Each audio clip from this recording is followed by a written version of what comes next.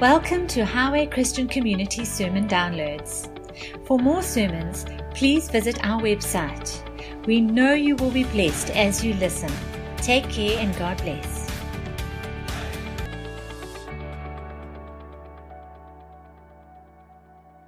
And now, Lord, as you bring every thought captive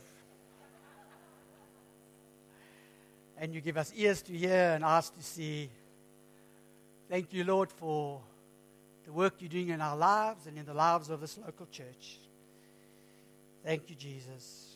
Amen. Amen. One time, they came to Jesus and said, your mother and brothers are waiting for you. They want to talk to you. And Jesus, without showing any disrespect, he just says, who are my mother and brothers? Hey, have you thought about that? Who are my mother and brothers? It's those who are sitting here with me. Fascinating angle of God's purposes in creation is that He's always been about building a family that's bonds are even greater than blood and flesh. Someone said, oh man, flesh and blood is the strongest. Yeah, spirit's even stronger. Something that God in creation, He created a man and woman to become the founders of a worshiping community that would spread across the earth. Families, communities. That's what I love about what Heather was sharing this morning, because it lends to the second of our 4 pillars for this year: intimacy, community, mission, and serving in our gifts. Is this whole concept of community was in the Father's heart when He brought about creation. Then the fall came, but His redemptive purposes included that through the seed of the woman, a Messiah would come and His plan would continue. So God calls out a family, Abraham's family, and He's got that same redemptive desire to see a community. And He promises what He will do. And Israel is formed. And they formed around the law and around the knowledge of God's person, His character, His holiness.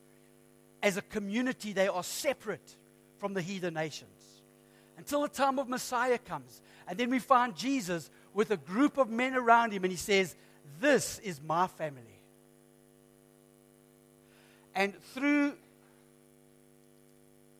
the ministry of the church into the New Testament, we see that this beautiful thing is formed, called the body of Christ, the church of the living God. And it's this family that Paul writes to, that perpetuates, that you and I got born again into when we received Christ as our Savior. You see, I know that I got a new family. And in that family, I received a new identity. You received a new identity. God relates to you differently now. He relates to you on Christ's achievements, not on yours. Hope you're coming to grasp that and understand that if you're new in this church, because we like kind of big on that. God is relating to you on Christ's perfection and finished work, not on what you've achieved or don't achieve. And our identity includes being sons and daughters of the living God, being placed into a new family, the church of Jesus Christ. And together we share a faith. We share a faith that is now. It's a faith that He is for us and not against us. That He made a way that we can come boldly into His throne. That He made a way that we can be called sons of the living God. He made a way that we never have to lose our hope. We have a hope that endures forever. It's a hope beyond the grave of this life. And we will be family into eternity. So you better take a good look around you and say, this family is going to be with me for a long, long time. That's what you got born again into. This thing called a community. Driving here this morning, I was thinking, Highway Christian Community. We've got to kind of put the spotlight a little bit back on community. You see, this world is full of isolation and disconnect. People are dying of loneliness while they sit on the Facebook with the illusion that they're connected to the world. But all it is a false illusion. If you like or tick or delete or unfriend, you've got control of your life. But it lacks the real values of intimate relationships and face-to-face commitment that only Jesus can reestablish us in our new identity in the body of Jesus. I've told this many times. I don't know if you just listen and act, look like you're hearing it for the first time, okay? But I grew up in a family where my surname was different to everybody else. My cousins, my uncles, my aunts, and I really wanted to fit in. I mean, I even lied about my surname, but it was there on my birth certificate. My surname was different, and I wanted to fit in, and I knew that there was something different. And that's such a great analogy for what Jesus did to the early believers. It says they were called Christians. He gave them a new name. You've received a new name that He knows, but your surname is Christian. And it brings a unity, and I found that when I first got born again and found my place in a community, I knew that there was something supernatural that had happened. And we don't always enjoy the intimacy of community when we sit like this on Sunday. We've got other things that we do. But my heart's plea to you, my desire is that without finding a group within the church that you're part of, a community of friends and reality, you very easily begin to drift. God has designed it that way. So I just want to share a few thoughts on this topic this morning. Is this going to come on? So we live in a world where there's disconnect. We live in a world, and the church should be the answer for that.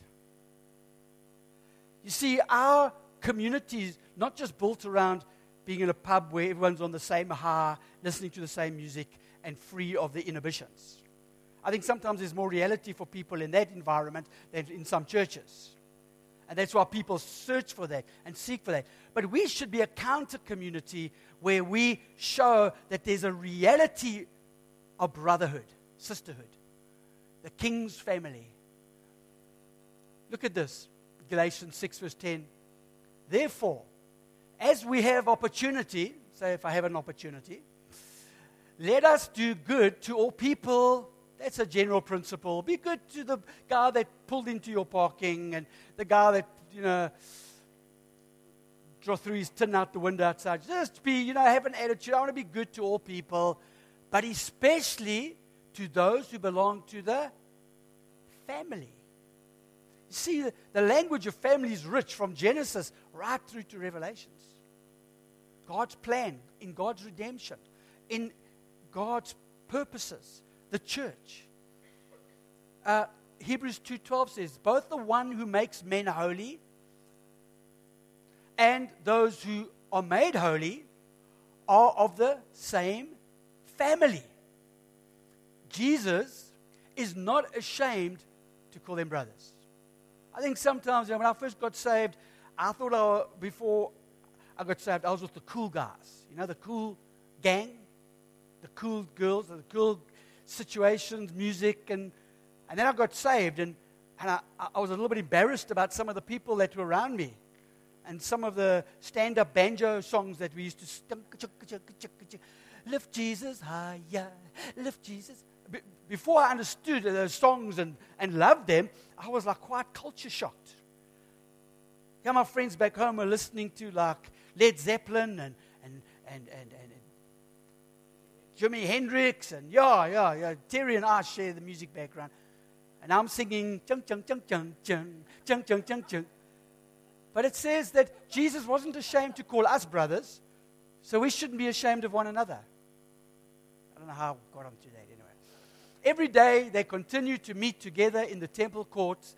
They broke bread in their homes and ate together with glad and sincere hearts, praising God and enjoying favor of all people, and the Lord added to their number daily those who were being saved. Wow. day after day, in the temple courts and from house to house. They never stopped teaching and proclaiming that the good news that Jesus is the Christ. So we see that this was part of God's plan. There's an isolation and a disconnect in the world that even modern social mediums, social platforms don't actually address. They create more alienation. And the church should really have the answer and the solution by creating a counterculture. Now we live in a different time to Paul, where they didn't have multimedia, they didn't have the amount of choice we have. And I realize a lot of people's communities are both within their local church and outside their local church. And we've got to factor that in. Just because you're not in a community here doesn't mean you shouldn't be in a community at all. But there's a value of using your gift in the house to say, I want to see this house have a community for the sake of other people. Did that make sense? Shall I repeat that? I'll just go backwards and say that again. Okay. So there's a sense in which I have a social community that's inside and outside. But part of my gift is to say that as God adds believers, and that's why I'm so pleased we run things like Friday Night's Foundation course, and we run other healing forums, and there's multifaceted groups going on in our church. I talk to people who've started their own discipleship group outside of the church with new and seeking people. And I delight in that. I get so excited when I hear about this. Remember in the old days, 20 years ago, Life Group, or what we used to call Home Cell on a Thursday night, was really a rehash of the sermon on Sunday morning. And, if that blows your hair back, that's cool. Nothing wrong with that. But I think it's much more exciting when someone gets a heart for single moms and starts a community of gathering and ministering to single mothers. Or someone sees a need amongst young people and gathers a group of young people around. Or someone sees an older woman to teach the younger woman, and the older men to teach the younger men. And people see there's an opportunity where I can create a community. And it's not just a rehash on a Thursday night. We live in a culture that's changed. It can happen any time of the week. Okay, so what do we mean by this community? A group in which you're known and find relationships. What do we mean by community? These relationships make you feel like you belong and you matter.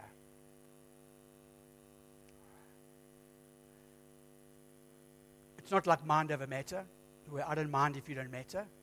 Community is really about a place where you matter. A relational commitment, a relational friendship, a commitment. It's not just merely around a task. Because remember a couple of years ago we spoke about the 3 different types of church. A church can be a fantasy church, it can be a factory church, it can be a family church. Do you remember that? We spent a few months unpacking that. As a fantasy church, it's just like everyone's doing their own thing and no one knows what's going on, but hallelujah, the glory cloud is here and we're all doing cartwheels off the ceiling. And yay. But river needs a river bank. Amen. Then we get so river banked that we become a factory. And everything is so organized that you can't burp or do anything without a sense of being constrained and controlled and pressed in and, perplexed, like Terry read this morning. And things should be organized, but factory. But then we spoke about a family. Church is a family, which is not just a little safe place where I can belong, but it's a place where I come in to grow up as a son or a daughter and then produce and multiply myself. That's family. Isn't that what you want, parent, for your children? Not to just keep them dependent on you, but so that they grow up and mature and have their own families. So it's not just a factory church, a group that does have a common interest, common values. I'm going to come back to this Crimson play again. I've seen every year we've done the play that it creates a lot of background pressure for some people, But the end result of it is that new relationships are formed, new gifts are released in the body, and a lot of belonging comes into place. And then, like after the play, a few weeks after they've caught their breath and wiped away the perspiration, it's like, so when are we going to do that again? When are we going to do that again? I go to Heather like the day after the play and say, so when are you going to do that again? And she nearly faints. Because she just puts everything into it. Amen? Yeah, glory goes to Richard as well. Richard, thanks for marrying Heather. So there are common interests and values. A group is where you know others and serve their needs. So it's not just about a safe place where I belong and I can have my needs met, but I've got something that you need, and I'm going to do it for your sake. So these are some of the things that community is about. Now, this is all good and well. We can define community, what it is, what it isn't. But in a church that's bigger than 40 people, because once you're under 40, you can keep one group that everyone knows each other. But that's kind of limiting at many levels, because you wouldn't have a lot of the other privileges we enjoy. So as you go past 50, 100, 200, 300, and the bigger it gets, the more demand is on the individual to say, I'm going to connect in. I'm going to use my gift to serve others. I'm going to find a place where I share common values and interests. If they don't do that, and they end up in a hospital, it can be 3 months before anyone even knows. It's sad, but that's the reality. Well, nobody came to visit me. Yeah, but who were you expecting to come to visit you? Oh, the pastor, of course. Because he only works 1 day a week, and that's a morning, and that's 1 hour. So, surely. And we hear that from time to time, and my heart kind of breaks a bit, because I feel for people, I love people, but I know that Jesus also had 3, 12, and 120. I know that you can't go beyond your capacity of the levels of relationships you have. You can love all people. You can be good to all people. In fact, as believers, we should make it our priority. By this, they will know that you are my disciples, that you love one another. There's no excuse not to love everybody sitting in this place here this morning, and even in the body of Christ. Because our love for one another says to the world, there's something different. Amen? You want to have something different in your life? Just love. Love people around you. Amen? But it's unrealistic to think everybody's going to know your dog's name, your cat's name, your cousin's birthday, and your postal address. And I could tell you story, but I'm scared someone sitting here might relate to it and think I'm talking to them directly. But it's nobody here. Okay? Are you guys with me, huh? Are you?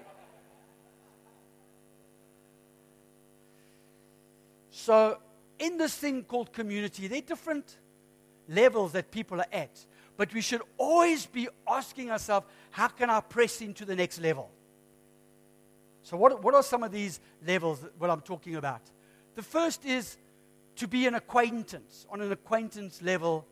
And at this level, there's kind of an occasional contact with very general knowledge of each other. It's kind of the person sitting on the other side, and you go to the coffee and you say, excuse me, how are you? Let me take my coffee. There's an occasional contact with very general knowledge.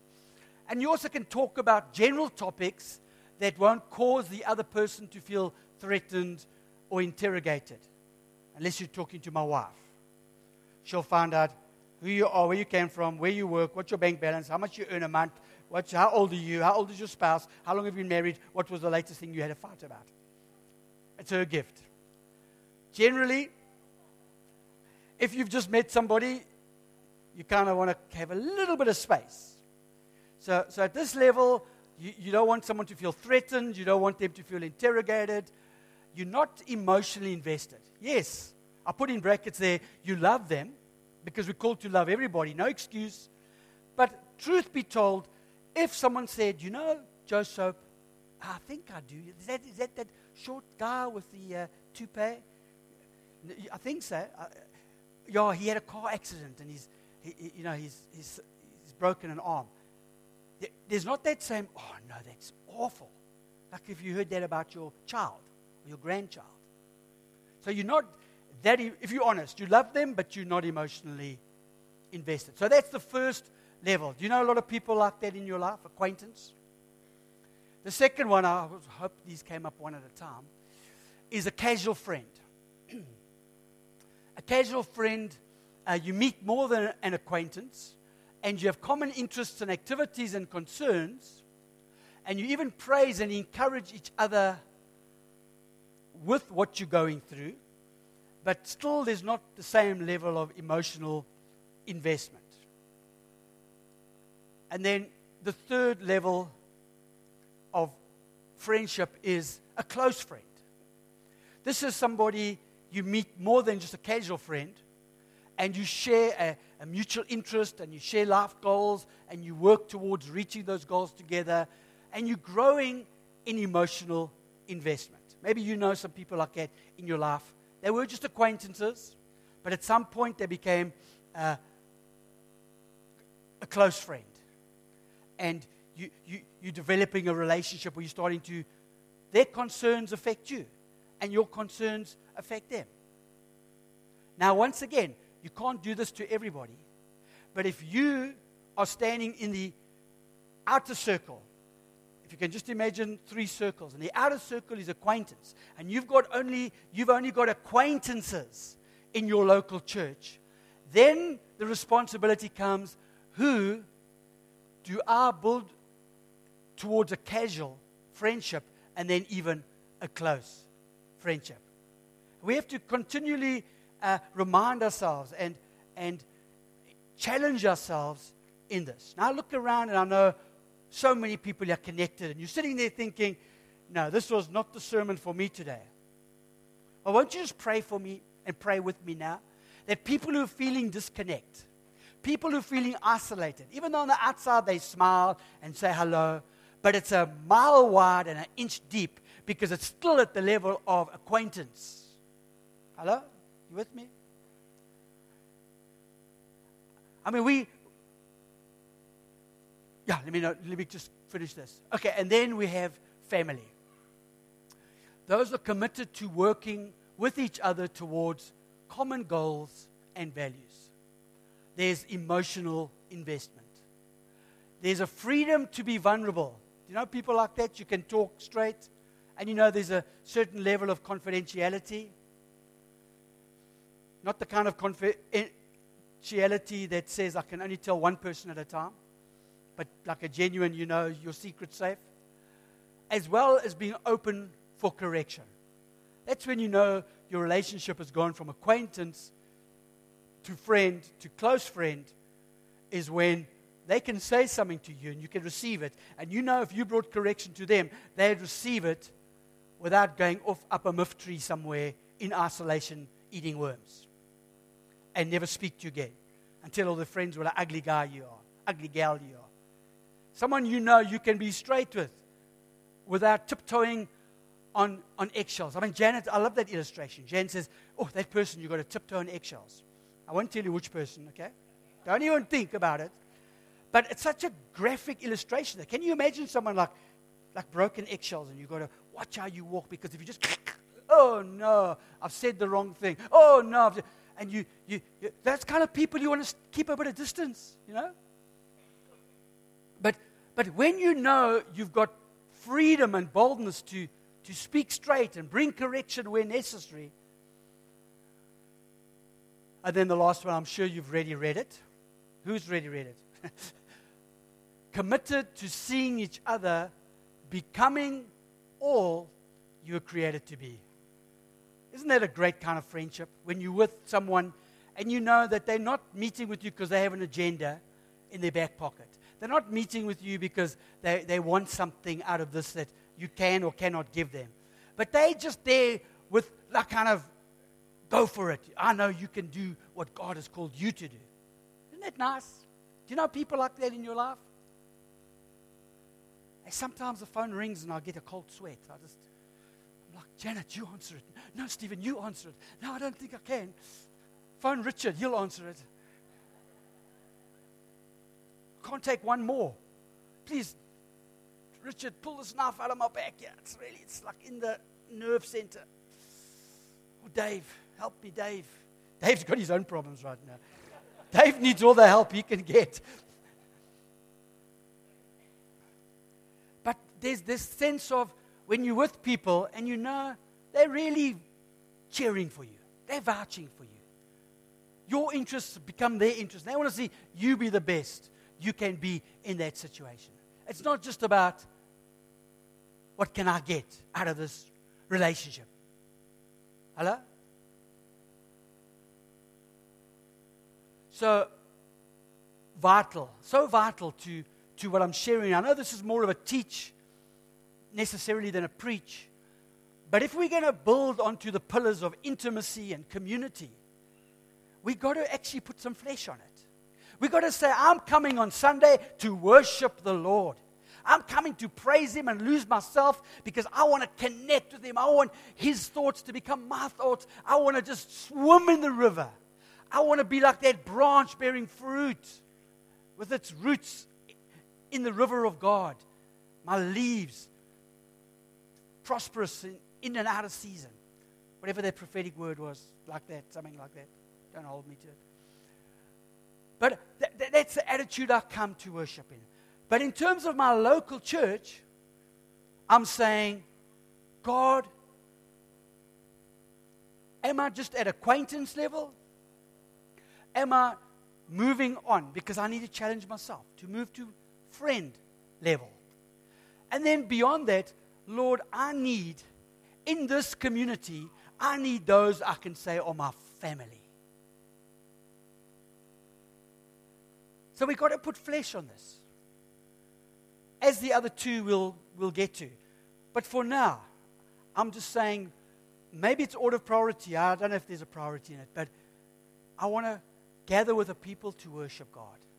But I want to gather with the people where I see Jesus' great command for us to love one another. And that we put flesh on that. So thank you to many of you I can see who are, over the years, you've done extraordinarily at gathering people, caring for people, motivating people, encouraging people. You give of your time and your energy. So many, as I look around, I'm thinking, maybe we should have just kept singing this morning. Maybe this wasn't but I think this was a message for some people. Because you're on the outer ring of acquaintance, and there's a loneliness there. There's a disconnect there. And it's not the church's fault, and it's not the pastor's fault, and it wasn't the sermon last week, and it wasn't that the music was too loud. There's a challenge for you to say, I'm going to take the step forward to that close friend that I don't know yet.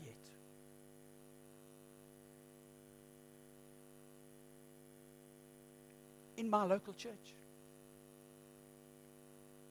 So what if we can stand up together? And I just want to pray, because I know more things are wrought by prayer than clever sermons. But it came up in the prayer meeting this morning. It came up at the leaders' meeting last week. Just a prayer for us as a community, that we wouldn't lose this vital ingredient of being a highway Christian community. Not just geographically highway, not just our belief system Christian, but our outworking community. So all of you would just agree with me right now.